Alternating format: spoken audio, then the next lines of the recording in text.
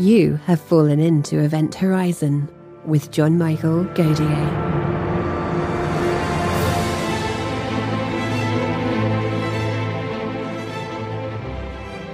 In today's episode, John is joined by John Gertz.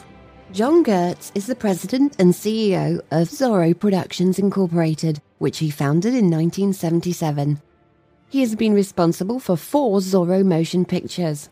He is an avid amateur astronomer, past president of the Berkeley Jewish Community Center Board, and various other non-profit boards. He earned his MA in psychophysiology from Haifa University and his BA in comparative mythology and religion at UCLA and Prescott College. Remember to subscribe to Event Horizon so you never miss an episode. John Gertz, welcome to the program. Well, thanks, John. It's a pleasure to be here. Now, John, you usually work in film, but you have an interest in SETI and have been an advocate for it for a long time. And you have an interesting view in that you don't seem to think that we should look so much for distant radio signals, but maybe radio signals from relays, much closer, a galactic internet of sort, where these nodes transmit radio in between each other as opposed to, as how aliens communicate, as opposed to big beacons and things that were envisioned in the past, like Oconee and Morrison. Lay out the idea of a relay system. Well, I try to look at the whole problem of SETI from ET's perspective. What would make a strategic sense for them if they intend actually to communicate or to learn about us? And it's my considered opinion that the old paradigm that they're going to transmit signals from their star system to our star system is broken. It would not be the way that ET would choose to communicate. I can tell you the reasons for that, but since your question is about why would they use probes, what I call probes, or you might think of as satellites or robotic AI machines that they've launched into our own solar system, is several-fold. First of all, a probe can actually conduct science in the absence of any form of communication between us. A probe, once entering our solar system, determined that we are in fact a biologically active planet. They could have determined that to 3.5 billion years ago.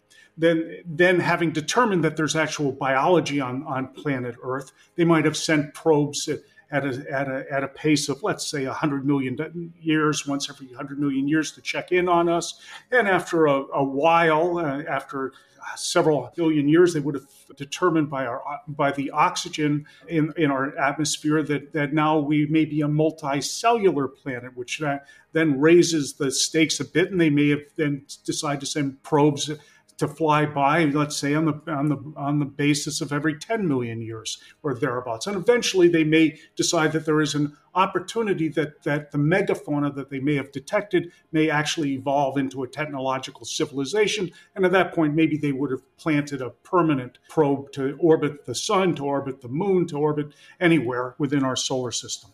Now that In the meantime, that probe or series of probes can send actual data back to the home base, learning something about our planet. Once the probes have determined that we're actually a technological society, by for example, even before they would have measured the leakage of our electromagnetic signature after the advent of commercial radio, perhaps, or commercial television. Even before that, they might have seen our cities being built, pyramids, agriculture, and so forth and so on. But having then now, once they are able to monitor our electromagnetic leakage, then they can actually learn something of our culture or our language, presumably not from radio waves in the 20s or 30s, but from television in the 50s and thereafter.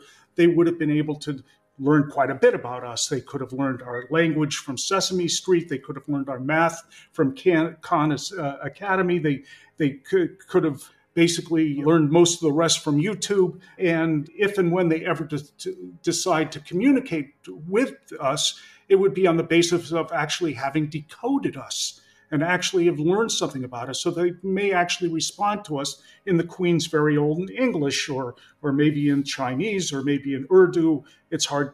We're not committing them to any particular language. The probe also solves many, many other problems. vis-a-vis the paradigm of transmitting from their home planet electromagnetic signals, be it radio or lasers. For one thing, the cost of the information that they're conveying to us, if they're actually planning to convey information, is much cheaper on a bit-by-bit basis. They can simply inscribe whatever they want to tell us on their version of a hard drive.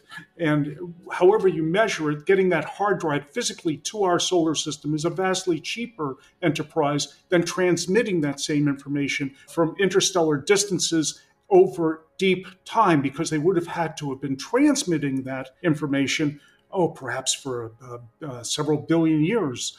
They would have no a priori knowledge in the absence of having sent probes of exactly when we had turned technological. They presumably would have known that Earth is only 4.55 billion years old. Fair enough, but they wouldn't necessarily know when we had turned technological. Maybe their models might say, well, it takes 4.5 billion years plus or minus a billion years to go from life to technology. But they wouldn't have had an exact notion. So to transmit over deep time persistently would be very expensive and time-consuming operation vis-a-vis sending probes. It's also much less dangerous to send probes. The galaxy may contain some very bad actors. We obviously have no idea at this point, but ET that might be trying to communicate with us might have a very good idea. When they transmit from their home star system, they, by definition, reveal their location. When they send probes, that probe may not be empowered and may not even know the address of the progenitor civilization. Probes completely solve for the L factor in the Drake equation. The problem with that the Drake equation set up with its factor L, as some listeners may know, may be that Drake postulated that two civilizations can only communicate if they exist at the same time in galactic history, that time as adjusted by the speed of light for information to go from one to the other. So if our civilization exists for only 10,000 years or 100,000 years, and the other civilization only exists for 100,000 years, those 200,000 years have to overlap within the 13.7 billion year lifespan or history of the universe. Chances are not great that they will. But once a probe is launched, it's launched. It's gone. And the fate of the progenitor civilization is no longer a factor. It need no longer persist. That's an interesting point, that if you send out a radio signal, you are sending out a roadmap to your homeworld. But if you send out a probe, there's not really any way to know where that came from if you found it. You can't really say, it preserves no information of its origins. So it's unless it wants to. Unless it wants to. Exactly. It depends on how it's being programmed. Now, such a probe has a certain power that I particularly find fascinating. So we find von Neumann probe, right? That's been watching this planet perhaps repeatedly, different probes over many years, building a corpus of knowledge of the natural history of Earth. That would be a heck of a gift to give a civilization on contact and say, here is a record of the entire natural history of your planet. Here's a picture of a dinosaur. Something like that, where they could actually also offer something of value to the civilization that they're contacting when they do make contact with that probe, right? Well, that's a fantastic point. And I agree with you on that, but presumably they have much more that they can offer on contact as well. That's entirely up to them. But they presumably have a copy of Encyclopedia Galactica inscribed on their version of a hard drive. So they probably have brought all kinds of knowledge and information with them. But to feed back information about our own planet is honestly something I've never considered before, John, and I think it's a fantastic point. I think it'd be a nice way to do a first contact is, here you go. And then also, here's physics. Not just part of physics or an incomplete understanding, but here's physics, the entirety of it. So you could do all sorts of things. Do you see, now projecting what an alien civilization might do, let's project it to us. Do you see us someday setting up this sort of a node type communication as we explore different star systems?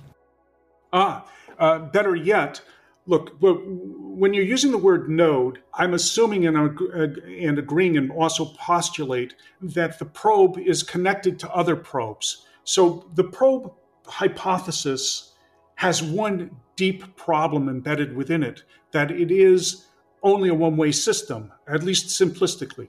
When the civilization sends a probe, it enters into the Earth's solar system, into our solar system somewhere. Maybe it's sitting on an asteroid, maybe it's in orbit around the sun. We don't know. But if and when it deigns to communicate with us and deigns to download to us the Encyclopedia Galactica, whatever it's brought along with it for our benefit or understanding, how is it going to get information about us back to its progenitor civilization? And the way that I would postulate doing that is through a system of transmitter towers, if you will, or transmitting nodes. So essentially, information is entirely caroming or bouncing around the galaxy, and that information in the whole system actually is only growing as more civilizations contribute information to it. It's stored and saved redundantly in the system because there may be nodes around every star that each and every one of them is able to control, is to absorb information and retransmit it onwards, just like a cell phone tower. Bad actors, you say, where there may be something lurking out there that isn't isn't very nice, and other civilizations might not really want to get its attention, so to speak, with a radio beacon. And maybe that's the reason. Maybe that's the solution to the Fermi paradox, is that there's just nobody's really speaking very loudly, and that they just quietly murmur with these. Essentially a cell phone network with these nodes, where it's a much more efficient way, but it's also much quieter. And you guarantee that even if you don't know if there's a bad actor, it's better to be stealthy and quiet just in case there is, right? Right. And so what exactly do we know of ET's intentions and capabilities? The answer is absolutely nothing. Whether ET is similar to Spielberg's smiling characters from Close Encounters or ET, or more similar to Ridley Scott's Aliens, or something else altogether, we literally have no idea. And what about their capabilities? It could be said, well, what harm could they do us? I mean, astronomical distances are, after all, astronomical. And I would return to that our thought that ET cannot harm us from great distances, interstellar distances, may be utterly naive, is similar to the Hittites or something. Not being able to understand warfare at a distance further than wherever their arrows could shoot. They would have no conscientiousness or conception of missiles and bombers and artillery and on and on. So we don't know if ET could harm us from great distances, but certainly a reasonable solution to the so-called Fermi's paradox, which a term I don't refer to. I prefer David Brin's Great Silence. But one entirely viable solution to it is that ET knows something that we don't, and that is that the galaxy is filled with some very bad actors who can do some very real damage, and they keep their heads down. But with an intergalactic internet, or an interstellar internet that's composed of narrow beam lasers, the universe and the galaxy could be just filled with signals going back and forth all over the place. And we would be oblivious to it simply by virtue of the fact we're not within those very narrow beams, and very intentionally not within those narrow beams. So those beams may go from star to star, from Sol, our star, to Alpha Centauri or other nearby stars. And Earth simply, and very intentionally on the part of the probes, simply doesn't go through any of those laser beams. And what to us looks like the great silence is, in fact, a great cacophony of information going backwards and forwards all over the galaxy. Now, you say preferring David Brin's view of the great silence versus, which, by the way, there's my train going by, the great silence versus the Fermi paradox. And some people have said, it's not a paradox, and things like that. What's your view? Extrapolate your view on that. Why the great silence is a better term for it? Well, first of all, Fermi himself never seemed to posit this problem. He was interested, at the time, it seemed, about alien spacecraft. The question for him seemed to be, if UFOs, which were then just coming into some sort of recognition, common recognition, if UFOs existed, how come we don't see them all? And he seemed to be throwing aspersions on the notion of whether or not space travel, from interstellar travel, is even possible. Something I also think is probably impossible by manned ships. So it's a mistake, I think, to ascribe to Fermi a view he never actually held, and it isn't a paradox. If you define the word paradox or look it up in the dictionary, it simply doesn't fit the definition of a paradox. So for those two reasons, I prefer David Brin's Great Silence to name Fermi's paradox, which is not a paradox, after a person who never made the argument. True. Really, as near as I can tell, all he did was ask a question after, at a lunch at Los Alamos. And even that's apocryphal. We don't really know for sure the date of it, the attendees, or what. It's all very vaguely lost in history. Vaguely lost, but what's not lost is John von Neumann's ideas about self-replicating probes and how you could populate the entire galaxy within just a few million years at sublight speeds, not breaking the laws of physics, with these types of probes. And, many of others have revised the idea, Bracewell probes, Benford probes, things like that these might actually be a feasible way to explore the galaxy, with the added benefit that with robots, you don't have to leave your star system. Well, you don't have to. Well, I'm unpersuaded by von Neumann's argument, not on theoretical grounds. I mean, theoretically, it's an interesting construct. On practical grounds, I don't see it happening. And this leads into a very important point, however, so let me make it. The problem with von Neumann probes is that although technically, yes, it's real, you could imagine such a thing. When you get down to it, how is it going to happen in practice? Is a von Neumann probe going to land on an asteroid? And then how is it going to manufacture from that asteroid all of the parts? There's on YouTube a wonderful animation on all the inputs that are necessary for creating a very humble and simple number 2 pencil. You need a whole mining operation for the graphite. You need forestry operation to chop down the trees that are necessary for the pencils. But wait a second, you don't do that except with a chainsaw. But a chainsaw has 1,000 different components and inputs into a chainsaw. And then you need the oil and gas to run the chainsaw. And so now you've got a drilling operation that you're going to need. And now what about the metal band that ties the eraser together and the plantations for the rubber? Well, you take that and you multiply that sort of complexity apply that to a vastly more complicated von Neumann replicator. How are they going to manufacture the chips and make a chip fabrication factory for a von Neumann robot? It just staggers my brain. But now, why that's so important is that if, in fact, we find alien probes within our own solar system, they will eventually communicate with us. And they will not destroy us, although Lord knows if they've seen the nightly news, if they're tuned into our nightly news, they may think we richly deserve it. And they were a pretty wretched place. But they ultimately, and this is the bottom line, we have a lot of trading power with them. We have a lot of leverage with them because they need us to manufacture the probes and to help maintain our region of the galaxy. And so I can see them instructing us on how to manufacture and deploy probes and launch them to all the nearby star systems and beyond, and help maintain the galactic internet. That's our trading power, and for that we should ask them for great knowledge and wisdom and so forth. Once you do that, and you've got some kind of contact through whatever means, how do you understand it? How do you figure out exactly what an alien civilization, number one, what their signal looks like? But say you get it. Say you get a narrowband signal, and it's obviously technological, something like that. But you don't have any other commonality with it other than being able to use radio, even with a relay. So how do you communicate with it? Okay, it's a deep, deep problem when it comes to signaling back and forth across interstellar distances and it's one of the reasons why ET would not opt to send us signals, because they may speak to one another in bee-like waggle dances or cuttlefish-like colors or something like that. They have no way of knowing, in the absence of who we are, that they should be sending words, or much less what words and what kind of language and so forth.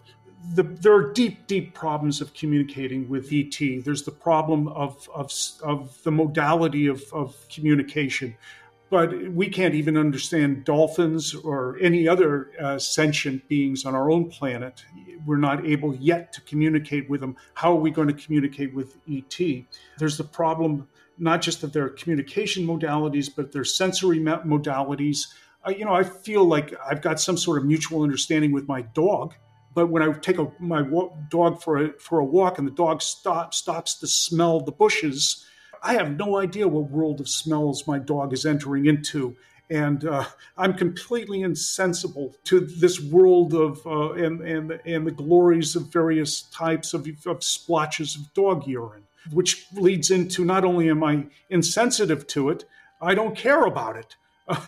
My dog and I have different interests. She's interested in dog urine, and I'm interested in SETI. I can't talk to her about SETI, and she has no way of communicating with me all the glories and beauties of different levels and types and bouquets of dog urine. So there's the gap of the intellectual gap that will no doubt obtain between ourselves and ET. If we were to come in contact with Homo habilis, it would be absolutely pointless for us to try to talk to them about Shakespeare or Einstein. And on the other hand, we don't have a lot of use for their scrapers or the rest of their stone tools. So what are we going to talk about? So there's huge problems. And the only solution that I see about it is that provided by probes.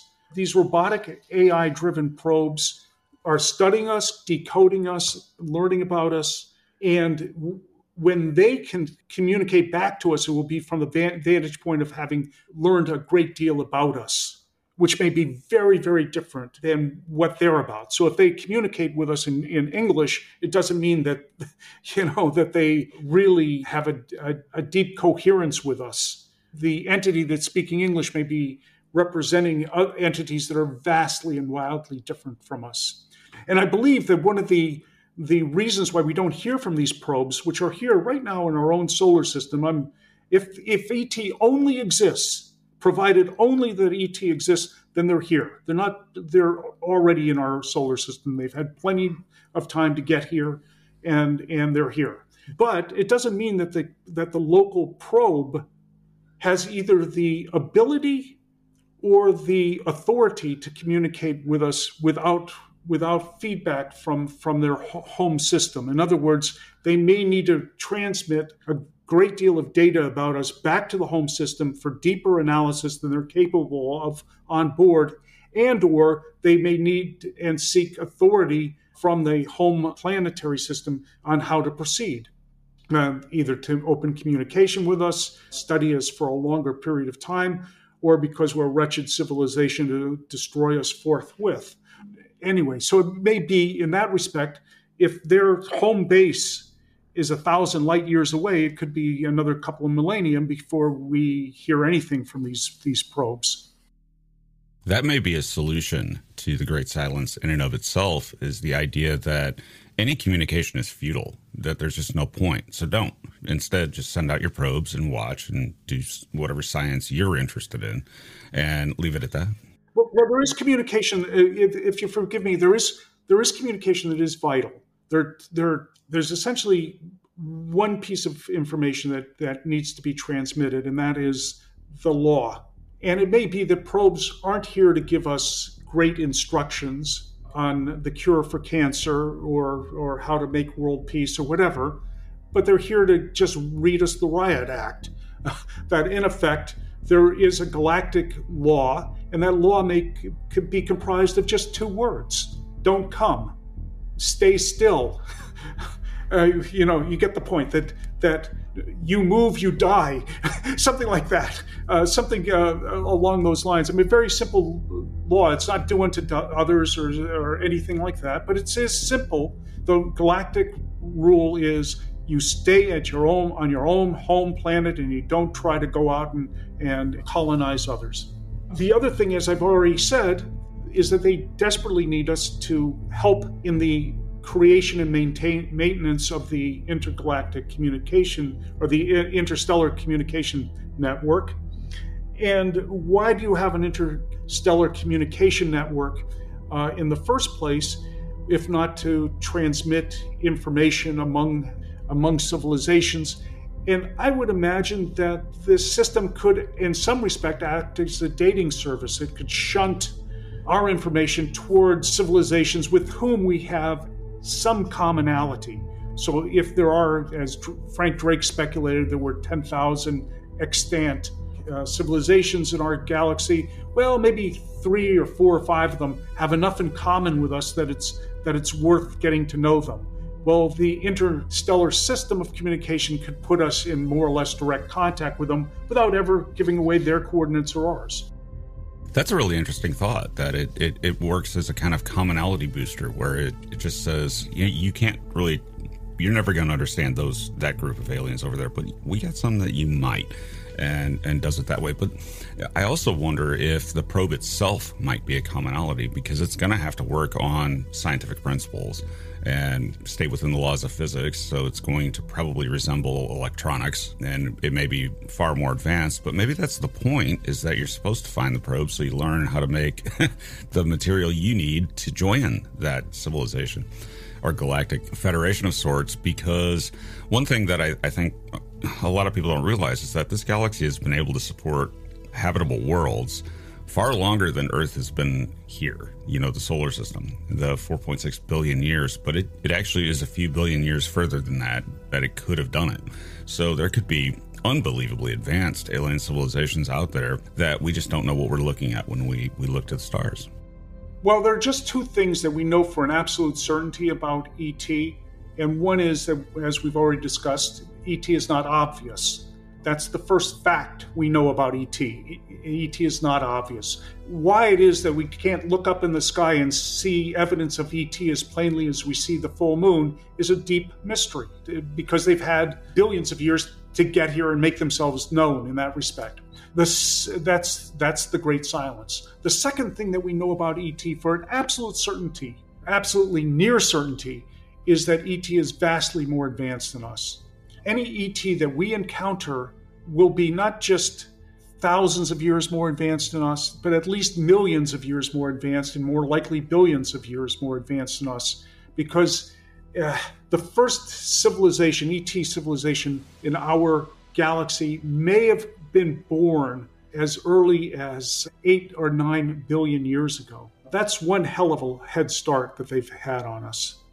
You have to assume that the universe is 13.7 billion years old. You have to assume that life couldn't have gotten going for the first several billion years, but or probably only just the first billion years, maybe the first 1.5 billion years. Thereafter, you can have life and add 4 or 5 billion years to that, and you come to something like 9 billion years ago, you could have had your first civilizations.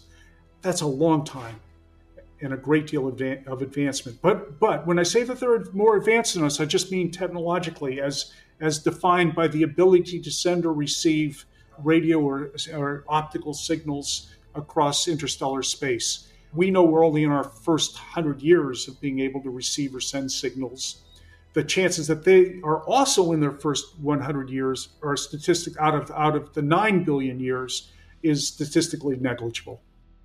That also isn't said enough. We've only had radio telescopes for a very short time, less than 100 years, and that's an awfully short amount of time to look at star systems and practice SETI. And it may actually simply be that if you're going to detect an alien signal of any type, whether it's you're eavesdropping on a probe or you're hearing a civilization's I Love Lucy, whatever, maybe that process takes thousands of years before you finally see it, and that we just haven't looked long enough. What are your views on that? Well, yeah, it's true that it may be that we haven't looked long enough and hard enough, but I don't believe that ET is actually sending us signals from interstellarly for all the reasons I've already said. But even within our own solar system, there simply hasn't been enough time for ET to have studied us and learned enough about us to decode us properly or to send back and ask for permission to make contact with us. So I think we're just going to have to be a little bit more patient about that. And when I say a little bit more patient, it may be that we have to wait hundreds, thousands of years before we get an answer to this. Looking for such a probe in the solar system. So how do we do SETI in that regard? Close SETI, looking for some kind of a probe that was left here. Say for example, it was even easier than colonizing the whole galaxy, and it was just at some point the sun passed by another star close enough, within a light year or two, and deposited a probe here. How do we look for that? It's a very good question. I've got an answer for it of sorts, but that is there are certain places in our solar system that are more likely to find a probe than not to find a probe. But truthfully, the probe could be in any one of the 41,000 plus square degrees of the sky. Could be anywhere. But if I had to bet, I think the probe would be in a close orbit around the sun, probably within the orbit of Mercury, for two reasons. Number one, they could obviously collect energy there from the sun. But secondarily, because that's a good location for sister probes around other stars to find one another. All they have to do is point at the other star, and the laser beam would be wide enough to encompass a probe in a near solar orbit. So that's a place I would look. But the question is, how are you looking for it? They're very small. They could be, I don't think they would be any bigger than a school bus and possibly no bigger than a basketball or something. The question is, how do you look for them? And basically, you're waiting for them to signal to you. You could try to intersect one of their signals to another node. So you could, when the Earth gets in between a spot where you think a probe might be and another star system or nearby star system, then you can start looking in that spot and see if you can intercept that message. But the probe presumably is smart enough not to, if it's trying to hide from us and not yet ready to reveal its presence, I can't imagine why it would be trying to communicate with another node at the exact same time when our planet is occulting that signal. So I think that although there are preferred places, maybe sitting on the surface of an asteroid is another possible place. There are preferred places. Nonetheless, I think that we're stuck, that essentially we're going to have to wait for the probe to open up a channel of communication to us. And when it does so, I mean, it's great that we have the most powerful radio and optical telescopes in the world at our service, but they're not necessary. Essentially, a probe with even modest power is going to be an object, if it seeks to communicate, that will be quite visible to us. If it's a radio signal, there are thousands of radio antenna around the world, mid-sized radio antenna around the world for aircraft and other purposes, satellite communications, other communications. They'll pick it up. It could be that it's going to be brighter yet and take over channel 12 or on your television or 88.5 on your radio. It could be that simple and that loud. If it's a laser, it may be the brightest object in the sky, and certainly any amateur astronomer would instantly notice a star that isn't supposed to be there. And a bright one is that, and much brighter than any other star, brighter than Venus, presumably, probably even brighter yet than that. So it would be noticeable almost instantaneously. Any telescope then looking at it would see that it's monochromatic light; it's not natural light. So a laser would be a slam dunk and an easy thing to find. So we may be just stuck and waiting for them to communicate with us, and not much we can do about it. Maybe by serendipity, if in the near future, if a private company is mining an asteroid and finds a probe on the asteroid, and there may be a lot of space junk, alien space junk in our solar system that we could find by serendipity. By that, I mean to say maybe there are probes that of millions of years ago that have gone dead and silent. That are just, and it may be that there are 1,000 dead probes for every one that's currently active and able to communicate. One of those preferred places, if you really want to be stealthy until whatever civilization you're studying is at an actual technological level that you can communicate with, you could do it on the far side of the moon and we'd never know it was there because, we send probes, humans and probes and things like that, but they're not looking at all frequencies. They're not, a huge multi-million channel radio telescope. So there could be a probe sitting on the far side of the moon and we wouldn't know it. Or as you say, if it's in solar orbit and it only transmits and does a data dump every 50,000 years, then you're not going to see that because otherwise it's a needle in the haystack. So it's hard. It would be hard it would not necessarily be obvious that there is a probe here. Well, there is a hope here actually in finding it. When I said that it's probably the size of a baseball or a basketball or something, I have absolutely no idea. But I'm talking about the payload. The payload may be quite small, their hard drive or whatever. But what could be quite large is their transmitter because, they're constrained by the same laws of physics as we are. And if a transmitter is going to transmit to the next probe around Alpha Centauri or wherever it is, the antenna is going to either have to be quite large or the power source going to be pretty large.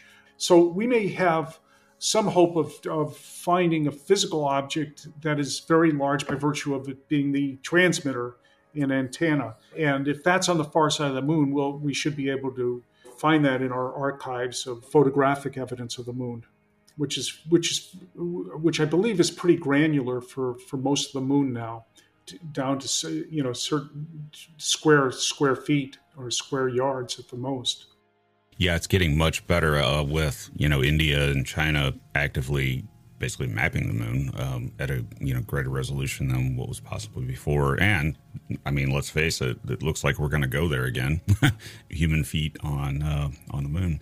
It's the first time since 1975, something like that, 74 or 72 actually. Now, when within all of this, within SETI, we tend to define things with things like the Drake equation. And again, also the Fermi paradox, so-called Great Silence. And we use those to sort of define the question. What are your thoughts on the Drake equation? And is it even an equation, really? Well, let me preface this by saying that I was quite close to Frank Drake, a lovely, lovely human being, very humble, a lot of wisdom with him. I always enjoyed listening to him. Just a genuinely decent human being. That having been said, the equation is truly ready for the ash heap of history. It's not only useless, it's counterproductive. It leads us into wrong ways of thinking. Almost every one of its factors every one of its 7 factors, which then multiply out to the so-called N, or the number of civilizations in the galaxy that we're able to communicate with. Every one of the factors is so badly wanting, out of step with reality, that it should be just completely scrapped and dumped. I don't know. Take one at random, if you will. Well, let's start almost at the beginning. The rate of star creation is, I don't even know what it's doing in there. It's got the rate at which stars are being created in the universe tells us nothing about how many civilizations eventually arise. The rate of star formation is now was 10 times higher in the past than it is currently. What the current rate of star formation is irrelevant. What is relevant is the number of stars that could possibly contain a civilization, and that number is hardly constrained at all. The whole gamut of stars, except for the largest that are going to supernova, are completely fair game for the determination of whether or not they house a civilization. So the next factor is the frequency in which stars form planets. Well, that's known already. It's for all intents and purposes, it's 1. Every star system has planets, and not just one planet, but whole systems of planets. So 1 times anything else only equals 1. So any factor that is unity or 1 can come out of the equation.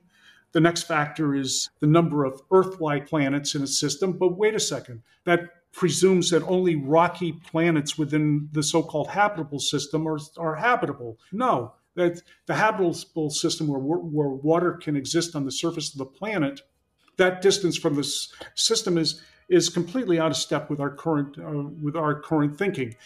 Life may exist in the clouds of Venus. There's been some indication of the discovery of phosphine, which only, as far as we know, is a byproduct of biological systems, has been found in the clouds of Venus. Maybe there's life floating around in the clouds of Venus.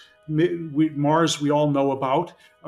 But further out, we've got the moon of Europa, which is covered in ice, and the ice in turn covers an ocean that has many times the amount of water as all the oceans on Earth put together. Going further out to Saturn, you have Enceladus, which is everybody's current favorite for the possibility of containing life. I mean, Enceladus has all of the ingredients for life. It's got carbon, hydrogen, phosphorus, sulfur, nitrogen, oxygen. Of course, it's got water aplenty because it too is covered by ice, and which covers an ocean. But below the ocean is apparently hydrothermal vents, just like were thought to be the source of life on our planet. In fact, trace amounts of methane, which could have also been observed in the geysers that are presumably shot out of Enceladus from these hydrothermal vents. So that's out already to Saturn. And now New Horizons discovered that Pluto also probably has an ocean that's covered up by the surface ice. So if the habitable zone goes from the clouds of Venus to the ocean of Pluto and maybe even further, what good is this entire notion of the habitable zone anyway? And in fact, this is not just a theory. I mean, this is NASA and many other space agencies are betting their budgets on the idea that the habitable zone is much broader than just the Earth and a little in and a little out from the Earth, because we're sending spacecraft to Saturn and Jupiter and so forth, looking for the signs of life.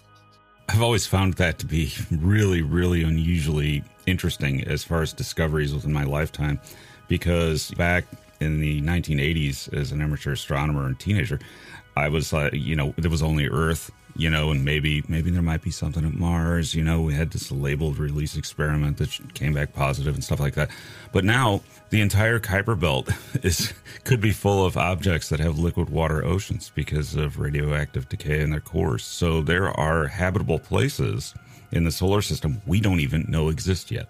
Yeah, and not only, and I think we need to take even the word place as and look at it more broadly, because if you think of every hydrothermal vent and every pond and every cloud as a potential harbinger for the creation of life, then there could be billions or trillions of possible habitats for life in our solar system. So if we come up with, and if in our discoveries we do discover a sui generis form of life within our own solar system, in other words, a living or fossilized life form anywhere in our solar system that doesn't share our origin, in other words, we by panspermia did not arrive on Earth, or vice versa, that our biology has not infected that planet, but it's truly an independent genesis of life. And if we found that second origin of life within our own solar system, then it can only mean that life must be ubiquitous throughout the solar system. And so if the frequency of life throughout the solar system is, again, 1 or near 1, it can come right out of the Drake equation. It doesn't mean anything, because 1 times everything is just everything all over again. So you can march right through the Drake equation and rip it apart in 3 different ways, or many different ways, and come to the conclusion that it's basically worthless. And no solution to the Drake equation that we can pencil in any way, shape, or form is definitive. The solutions have been offered that go from 1, ourselves, n equals 1, us, to n equals 10 to the power of 8, and everything in between. So an equation that yields no definitive answer, but only asks the question, means basically it's crazy making, and let's just get back to doing SETI and searching for the answer, because that's the only way we're going to find it, is by searching. You got to look if you're going to find anything, and if you don't look, you don't find anything at all. Now, a lot of people will make the case that we're already seeing evidence, of which I disagree with that somewhat strongly, but they say there's evidence that there's a civilization here in the form of the UFO phenomenon. What are your thoughts on that? Well, I don't know anything more about UAPs than I do from the general media. I come to SETI from the perspective of astronomy and as a businessman, and try to ask what is ET's best way to communicate with us. And I came to the conclusion, quite independently of the UAP people and subject of UFOs. I've never seen a UFO. I've certainly never been beamed up by one. And come to a kind of similar solution that ET's best way of making contact with us is to come here physically. However, I'm very unpersuaded by the evidence that I've seen to date on UAPs. All of us carry around first-grade cameras in our pockets, and yet I haven't seen any first-grade pictures. If 40 strangers to each other all took out their cameras or their iPhones in an airplane and filmed the same UAP, that I would find impressive. But so far, I haven't seen that evidence. I don't have an explanation for why there are no sonic booms. The very immense accelerations that are reputedly attributed to UAPs are only accompanied by sonic booms. So where are the sonic booms? I presume that ET is not able to change the law of physics, and physics demands that when the air is pushed around at that great speed, it creates the shock waves.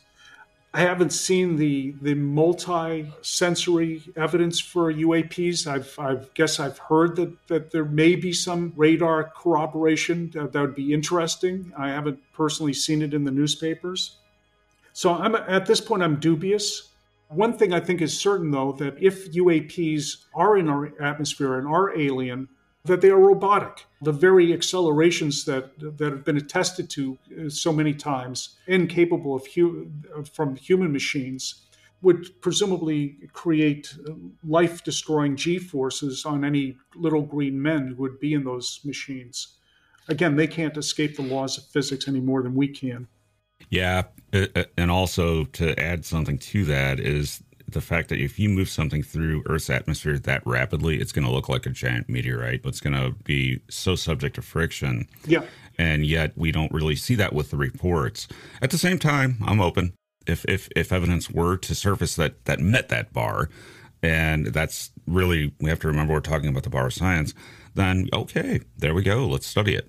But I just have not seen enough to push me over the edge. Yeah, no, I agree with you entirely. Let's continue to study the phenomenon, certainly take measurements, certainly everybody keep their cell phones handy to photograph for any UAPs and collect evidence and so on. I absolutely don't believe in any governmental conspiracy. That to me is just crazy thinking. Because look, such conspiracy would have to go through probably about 10 presidential administrations, that it would have to be international in scope because presumably UAPs are not just an American phenomenon. Can you even imagine Donald Trump, whether you vote for him or against him, do you believe that he would have kept it secret from the public?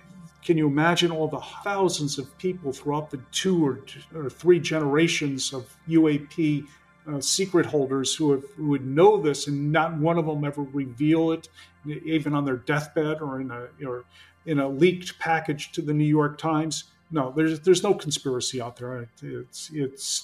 There's simply just a lack of evidence.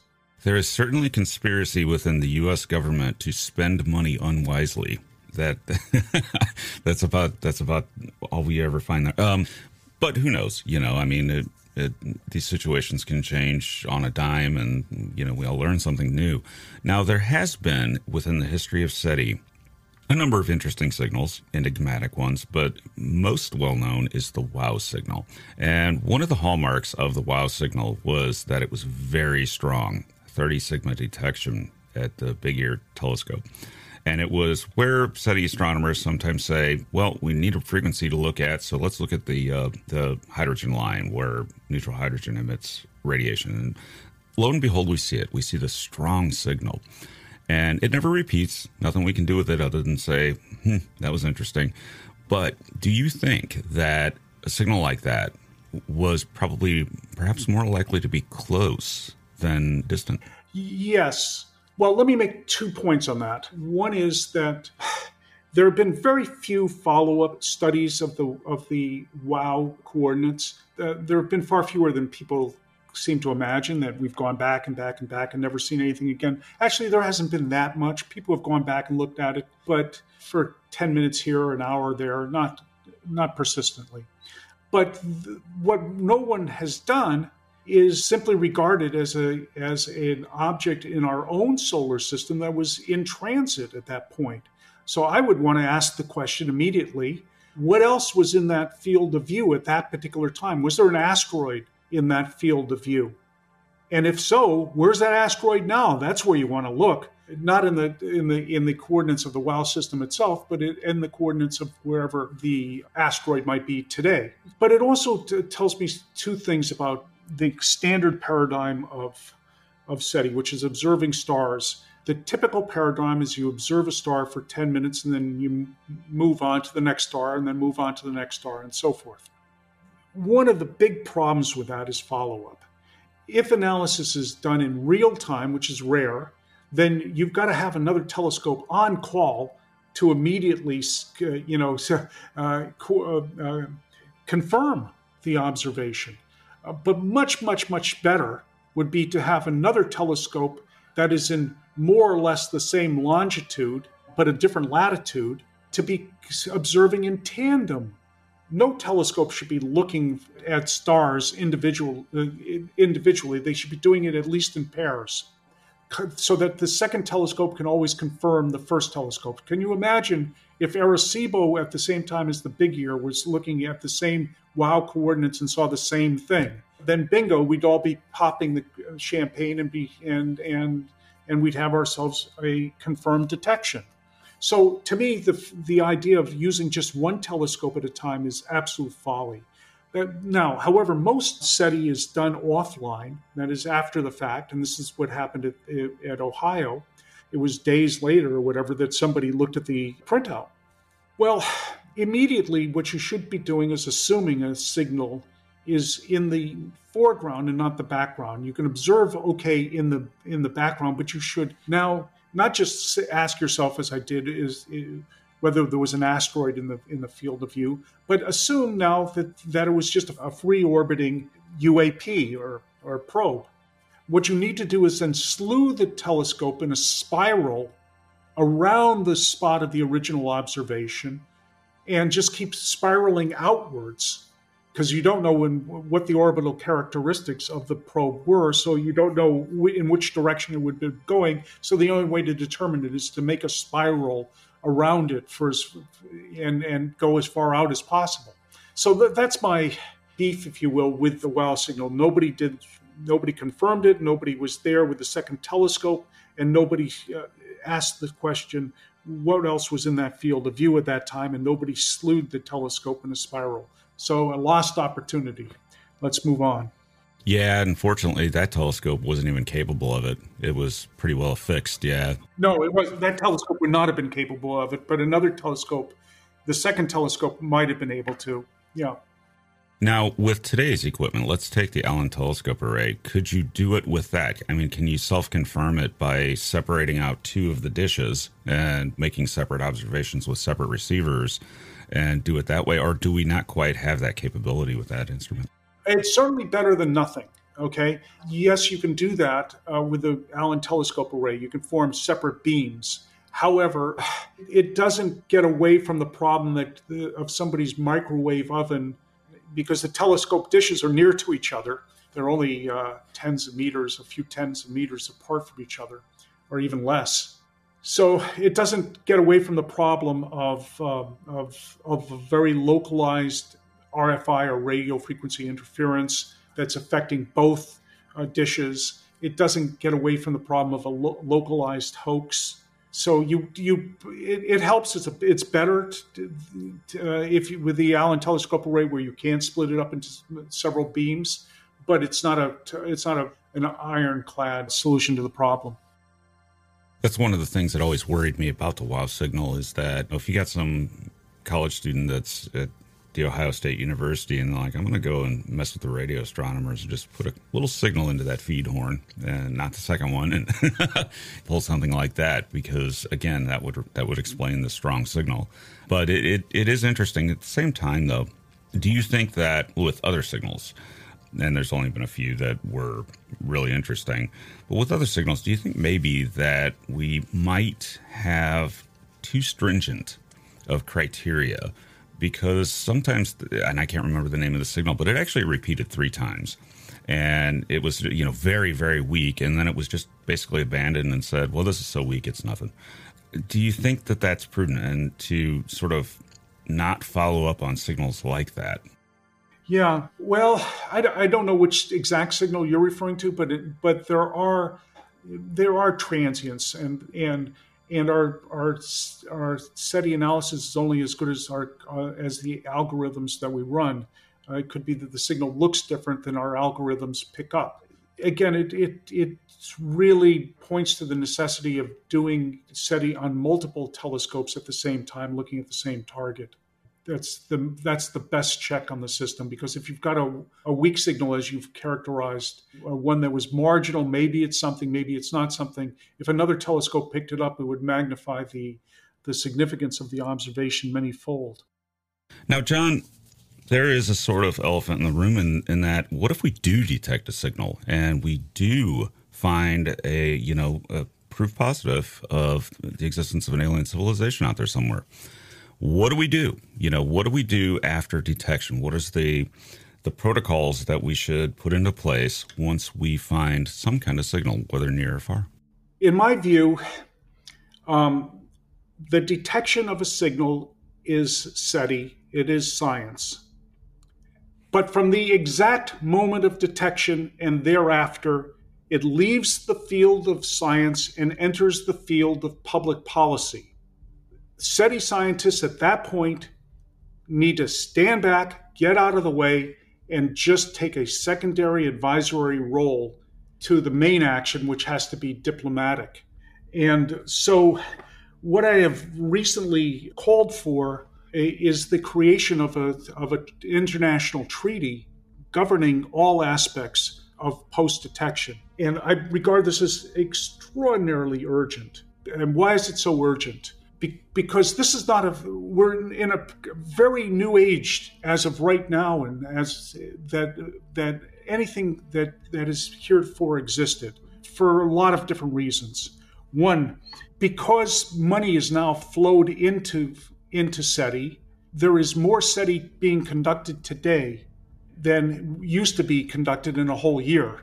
So a single day of SETI is more productive today than a whole year's worth of SETI was just a few years ago.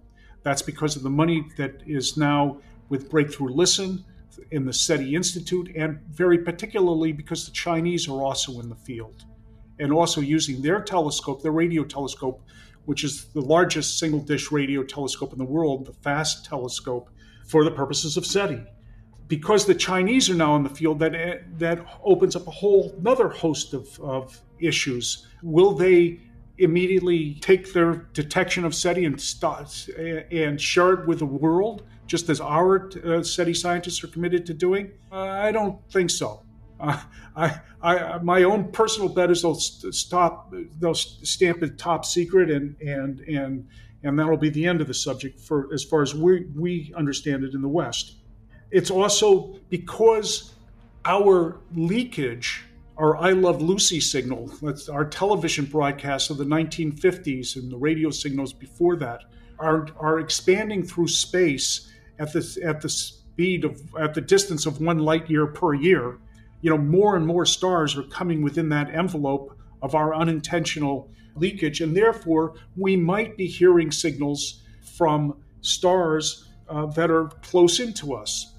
And because the SETI today that we're doing is so much more powerful than the SETI we were doing in the past, the algorithms are more powerful, the telescopes are sometimes bigger and better, and particularly because of Moore's law, the back end has expanded, exponentially, or the power of the back end.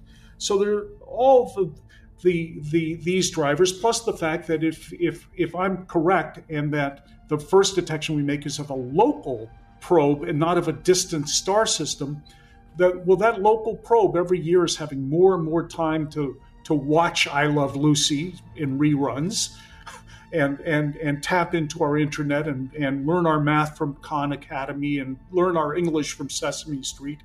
And the likelihood keeps growing every year that probe will have absorbed enough, decoded enough, that it feels confident enough, if that's the term you can attribute to an artificial intelligence, to be able to then open up that channel of communication. So it's urgent that we get our act together. Right now, there is no understood protocol for post-detection.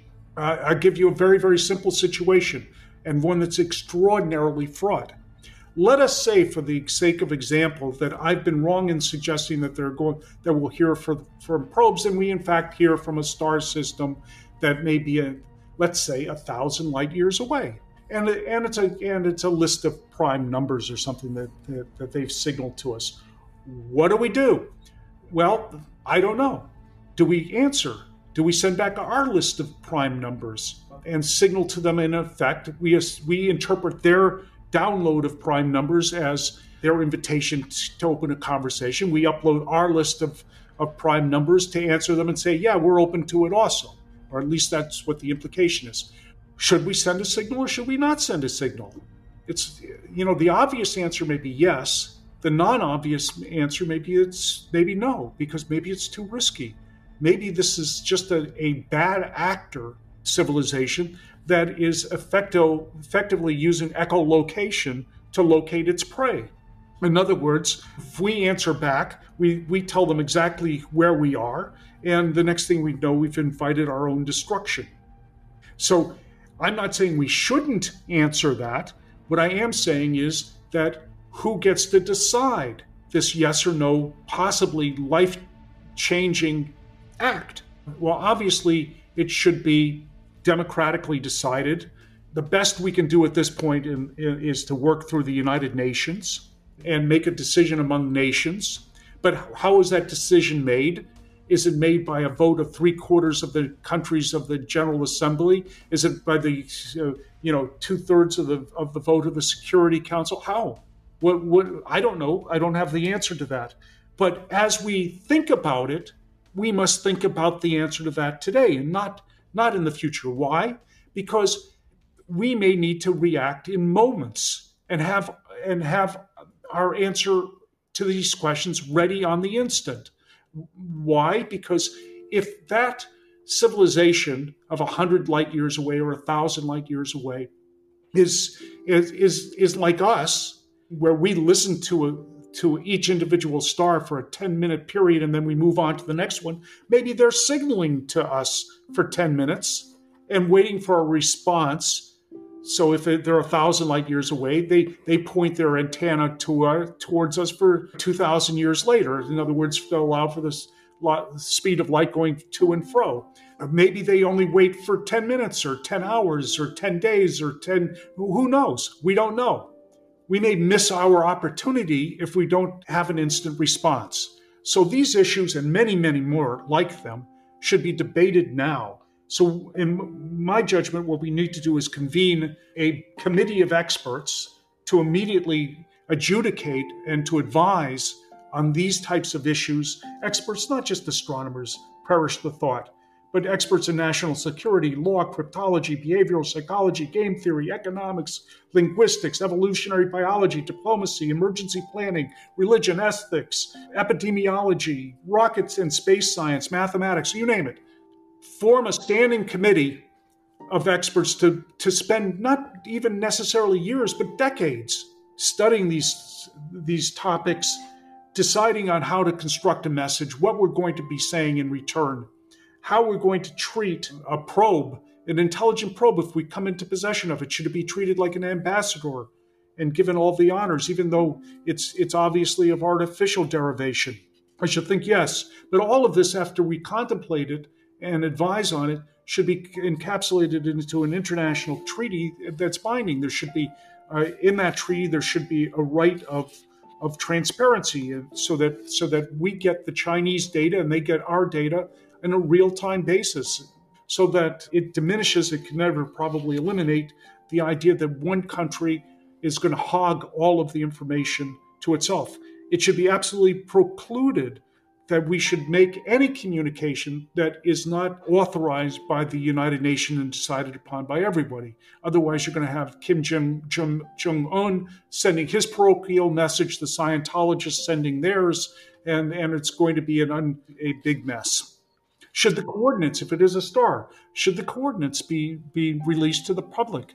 The information should be, I presume, if it's benign, I can imagine circumstances where the information should be vetted. If ET says that it's going to give us the cure for cancer, but it demands in return that we download its version of DNA to replicate in our laboratories and create their beings on our planet, maybe we ought to have a conversation about that first. Maybe we shouldn't disseminate that information, and maybe should be vetted and redacted in terms. So all of the issues here are complicated, but requires a lot of people thinking about it in a deep fashion for a long period of time to begin to congeal a coherent set of public policies. That's interesting, and I would imagine the first step is some kind of international agreement, which right now may not be very easily done. But some kind of international agreement not to practice METI. Don't send a message until we've all had time to deliberate in the UN as to what we would do once we detected a signal, if we do anything. And you're right, there is no framework for this yet. And it would seem to me that should be something some UN committee should be contemplating already.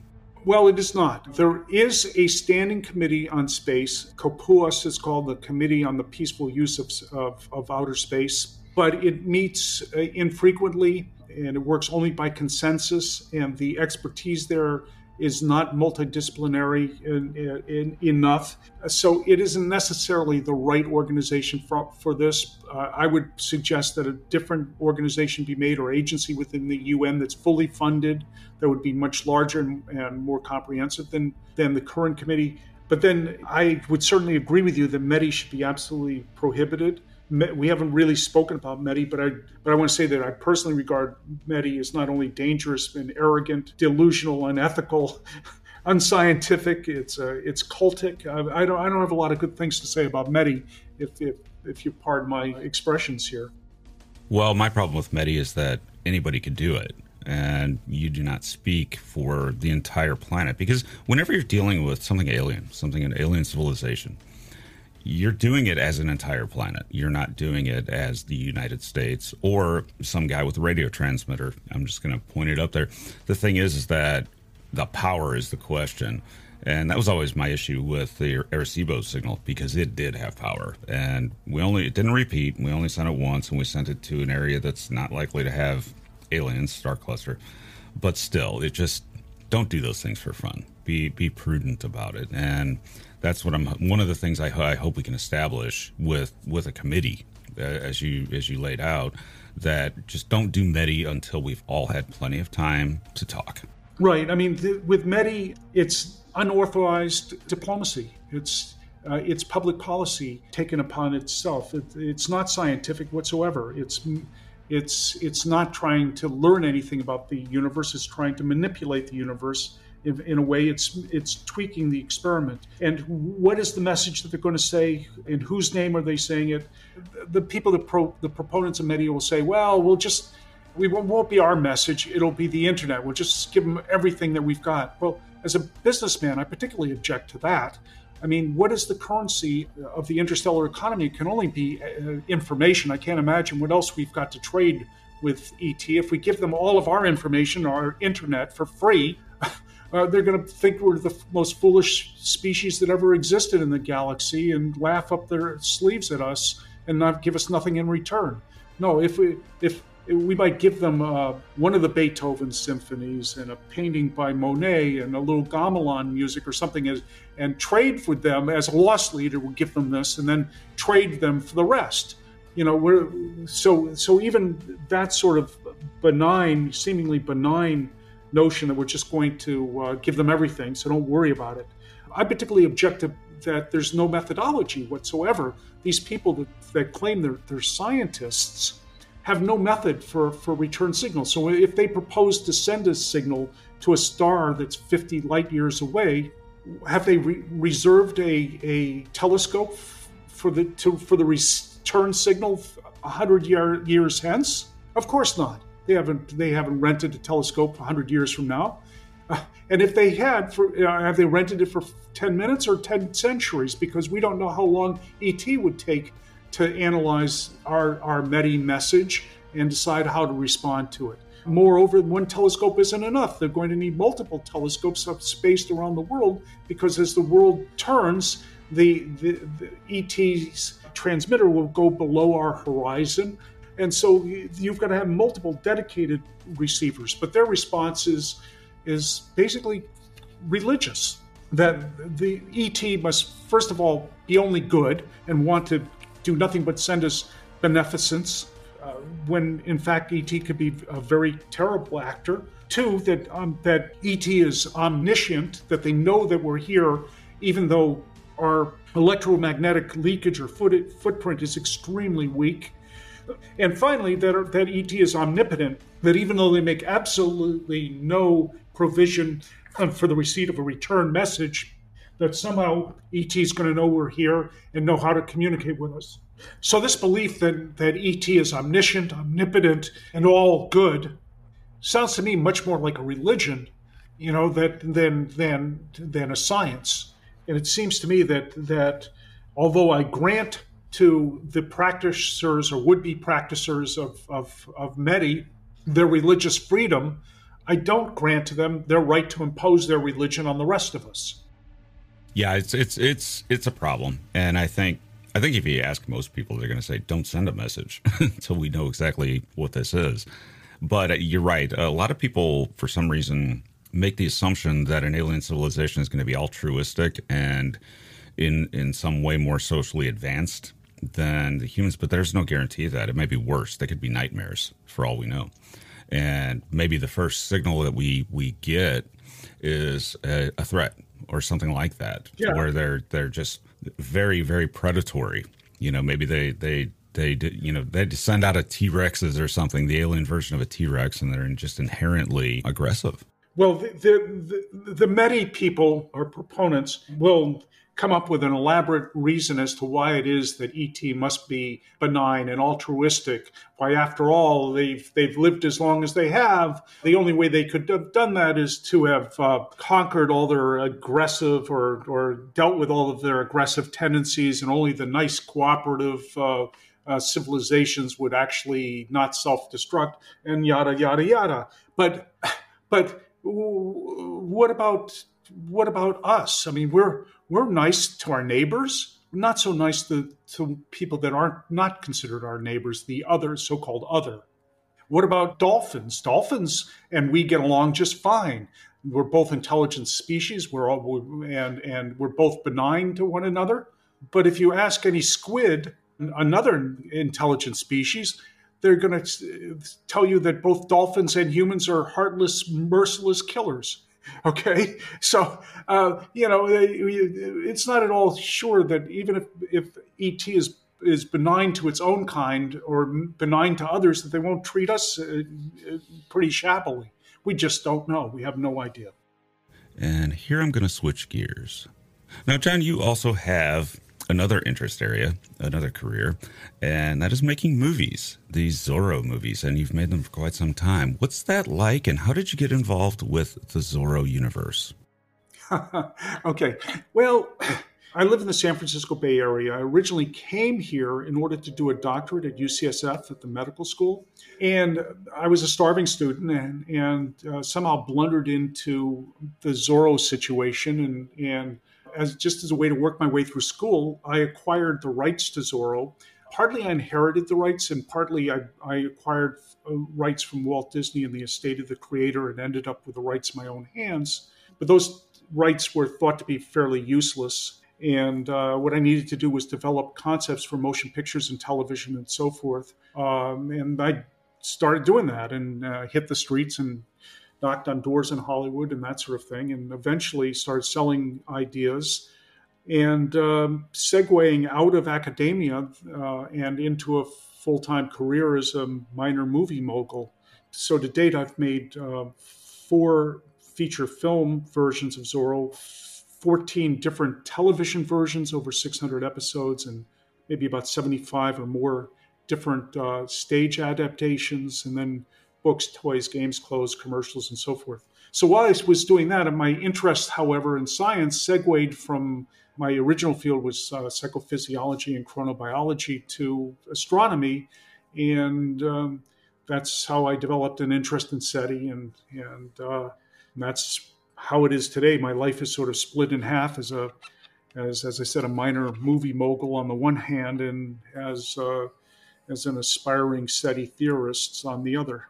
What is the future of Zorro? Is there going to be more content? Yeah, I've got actually 2 television series in production at the moment, one which premieres on Amazon on January 19th, and the other which will premiere on Paramount Plus towards Christmas of next year. Then I have 2 more TV series in development, one at Disney Plus and another at CBS Network. And then 4 feature film versions that I'm working on with Sony Pictures. One, a version that's based upon Tarantino's and my graphic novel called Django Zorro, which is a mashup of his Django and my Zorro. He wrote it. And then when he finished writing it, I took it over to the studio and they went wild about it and said, hey, let's make this into a movie. So we're working on that version and an animated version and a hybrid live action animated version. And then finally a prequel based upon, the story about how Zorro became Zorro, the childhood and so forth of Zorro. Anyway, so that's kind of slice of life for me in Zorro land. Now, Zorro has a long history. That was started, 1919, something like that is the original story, right? That's correct. It was originally created by Johnston McCulley, who wrote 65 Zorro short stories and novels starting in 1919 until his death in 1958. It's an interesting world. It was always sort of an unusual, not quite a superhero, but a proto-superhero, sort of the prototype of like the Marvel universe and things that came much later. Correct. Zorro, we don't think of Zorro as a superhero because he has no superpowers. He deals with his villains by wit and humor and athleticism, and he's just very sexy, and but he was a prototype. Bob Kane, who created Batman, has admitted in his biography and many other places that he basically based his character on Zorro. He just took the fox, the nocturnal fox, and made him into a nocturnal bat. Took the black horse and turned it into a black Batmobile. Both of them were effete gentlemen by day and rich gentlemen by day, and by evening in a cave, putting on the dark mask and so forth. So yes, I mean, Zorro definitely foreshadowed the universe of superheroes, but we think of him as sort of an everyman. Anybody could be Zorro. You don't need to be bit by a radioactive spider or anything. Just go out and do good things.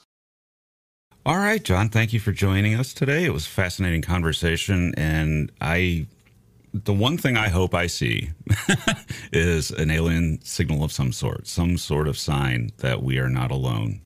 Well, yeah, all of us in the SETI business hope that we did find a signal in our lifetimes. But, we should, all of us in this business, realize that this is the work of generations. It may not be us, it may be many generations hence that make the first detection of SETI, and that we're just stepping stones along that way. I see SETI scientists who, are almost aggrieved that they are not the ones to make the detection. Others, like Frank Drake, went out with a smile on his face and was happy. But some SETI scientists can really become pathetic figures in their hopes and dreams for being the one to detect ET, and it doesn't happen. Well, all you do is make contributions. That's science. It's a corpus of knowledge, and you just look and you pass on what you thought of and what you learned. So just the idea of that we know how to do SETI is the contribution of past scientists. So I so agree. Yeah, I so agree. definitely. All right. Thank you, John. And I look forward to seeing the next movie. Well, thanks, John. It's a pleasure to be here. Event Horizon and my channel are now available as a podcast on Apple Podcasts, Spotify, and YouTube memberships. Early ad-free episodes, bonus episodes, and sleep-focused content. Sign up now by clicking the links below to your platform of choice.